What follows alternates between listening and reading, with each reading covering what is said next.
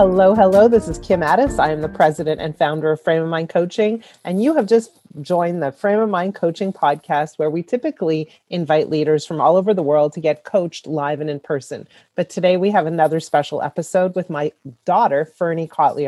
She's actually in Montreal right now, and she's joining us to discuss a special case that she's put together. Ferne, welcome. Hi, thank you so much. Are you ready for your case today? Well, before we start, I think some people want to know a little bit about you. What are you doing in Montreal? Who are you? Tell us a little bit about yourself. Well, I just finished my undergrad at McGill University in plant science, and I'm going to do my master's at U of T starting in September. So I'm spending the summer hanging out, actually helping out with Frame of Mind Coaching and getting ready for my next degree. Amazing. Well, I'm very, very happy to be doing this with you. People are very excited about these episodes. I've been getting a lot of feedback, a lot of emails from different people. So maybe we're going to keep going with this. So Ferne, you're on. What do you have for me today? All right. I think some people might relate to this case today. Today it's about a lady named Julie. Now, Julie's in general pretty happy. She's got a great job, great children, a nice house, great friends. Her husband, on the other hand, she loves him to death, but he's been getting on her nerves. Her husband is very particular. He needs the shoes to be aligned in a very specific way. If one is flipped over or slightly ajar, he's upset. The sheets need to be ironed before they go on the bed, and his underwear need to be ironed before he puts them on his body. They cannot eat in front of the TV. God forbid there's a crumb on the couch. Meals must be eaten at a certain time.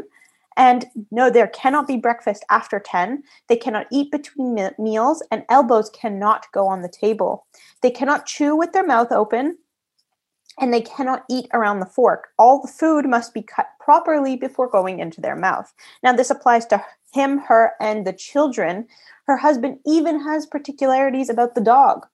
Of course, he cannot poo inside the house or bark too loudly. If he does any of these things, the poor dog gets a little kick. Her husband doesn't necessarily punish her or the children, but he makes a comment if they don't follow these rules, and they will know that he is dissatisfied.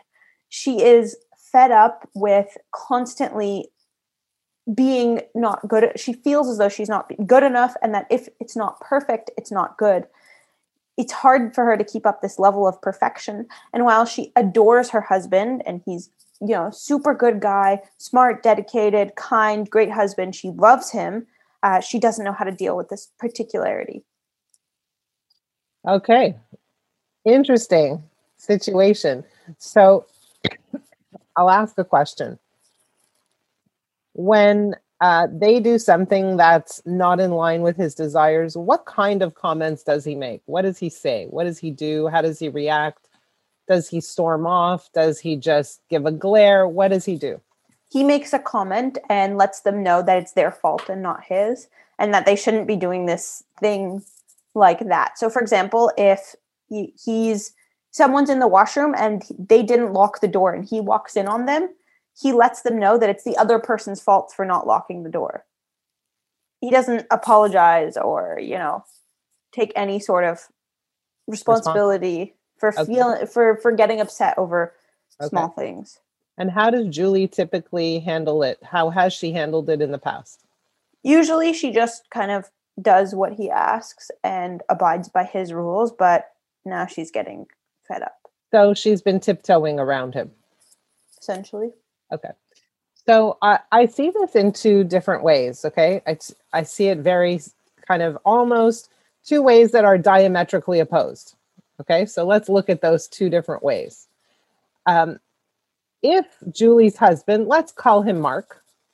Sure. Okay. If Mark had a diagnosed issue, let's say with OCD, then the angle would be for Julie to understand his diagnosed issue and not to work around it necessarily, but to understand where he's coming from.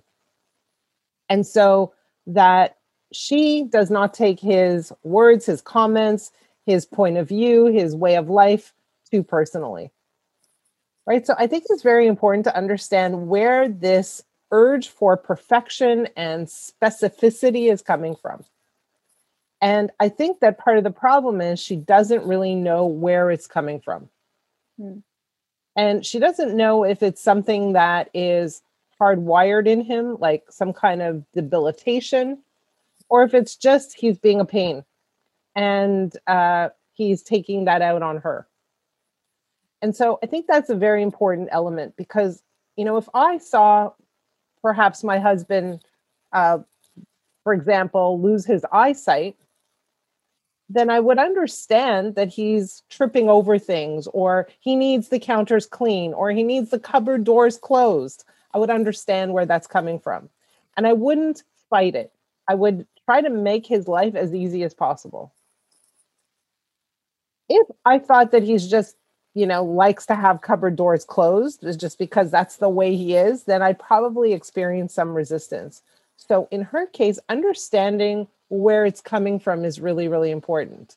And if he's willing to get some sort of an assessment, that would help her and him be on the same page a lot more about this issue.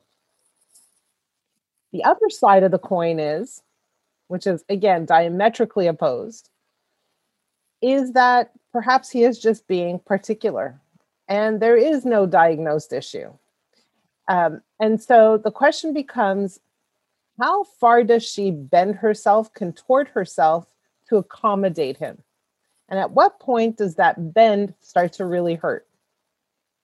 And so from my perspective, if that's the case and there is no diagnosed issue, then I would recommend to Julie to live her life, do what she thinks is right. If she wants to eat around the fork, let her eat around the fork. If she wants to eat with her hands, let her eat with her hands. If he's unhappy with it, that's okay too. And so the idea for Julie is to find a way to understand her husband and where he's coming from, and or not really tune in to his view of life and his desires and his demands. If he wants to eat with a fork and knife, by all means, it's his right. But the idea is for her to own her life and live the life that she wants to live, how she wants to live it. And if he does make comments, then the issue is to teach her how to deal with those comments and not take them personally, not resist them, not fight them. He makes a comment. Okay, some people have tics. Okay, right? And so we can allow them to be without necessarily pointing them out or resisting them or doing anything about them. They just exist. So these two options seem very opposite. And the only thing that hinges on the difference between them is this diagnosis. Now, who's to say that, like, the doctor is necessarily correct about this diagnosis? Like, why does that completely change the way she should react? Yeah, it's a great question. And it's not that the doctor knows, but there are well-known assessments that help us understand what's going on with a person. So it's not just one doctor's opinion. She can get 10 doctors' opinions. It doesn't really matter. But understanding where someone's coming from gives us a higher degree of acceptance. And it helps us to look at someone and not necessarily feel like they have to change in order for us to be happy. Now, by the way, nobody has to change in order for us to be happy, but that goes both ways, right? So for Julie, we want her to accept her husband the way he is. If we were coaching her husband, Mark, we would also encourage him to accept the people around him the way they are. It sounds like that's going to be a challenge for him because he's so particular. And so for me, I'm interested in Julie. And I'm interested in Julie finding a life that she's at peace with, but also building a relationship that she's okay with. Right? So the coaching is not for Julie to go and sit down and have a chat with Mark.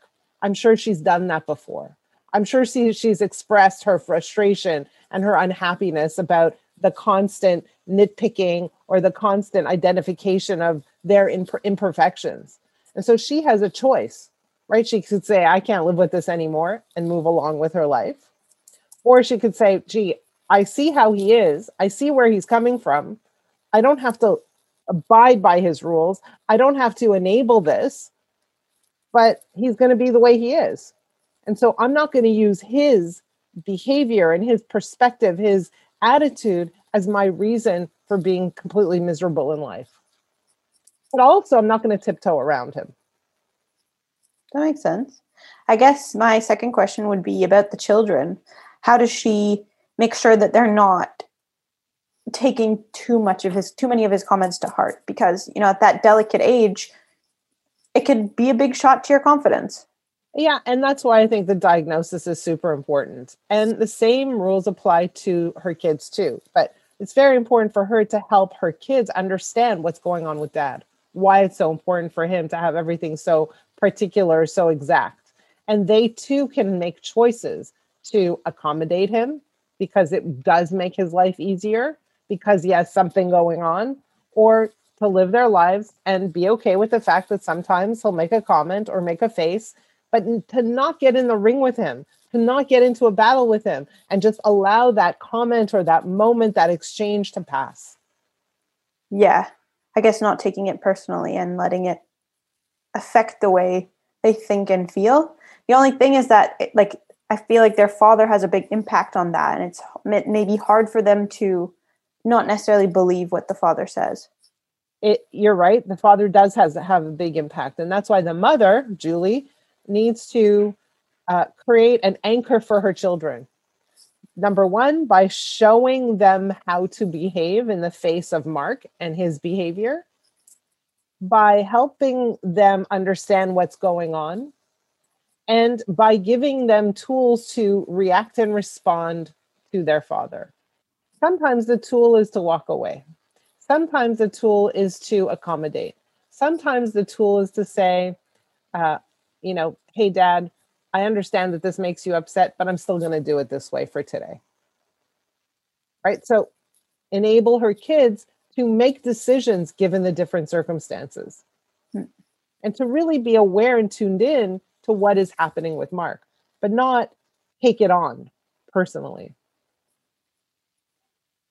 That makes sense. So if you were to give Julie one last overall piece of advice, what would you say to her? I would say to her that it's very important for her to take the time to really identify where it's coming from.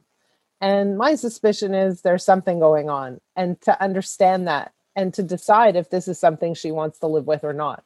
But before she makes any kind of decision, it's to assume positive intent. Mark doesn't want to be a pain in the butt, right? He wants to have a loving relationship. She has a great relationship. She loves him to death, all that stuff. So he doesn't mean to be hard or difficult. This may be beyond his ability to control. So my advice to Julie is really get to the core of this and understand where it's coming from, and then make decisions from there. Interesting. I like that. Thank you. Thank you. That was a good one. You're always throwing some interesting cases at me. I never know what I'm getting. And for those of you who are listening, I hear these cases at the same time as you. This is the first time.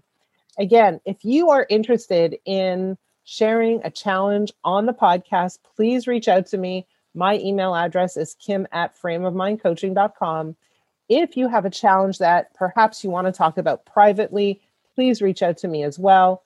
My email is kim@frameofmindcoaching.com. And for those of you who are listening and giving feedback, keep it coming, please. We love to hear what you're thinking. Please send us some cases. We'd love to work on those as well on the podcast. Let us know what you think. Share, like, comment, review, do all the things, and we will see you next time. Ferne, thank you. You are awesome. Thank you.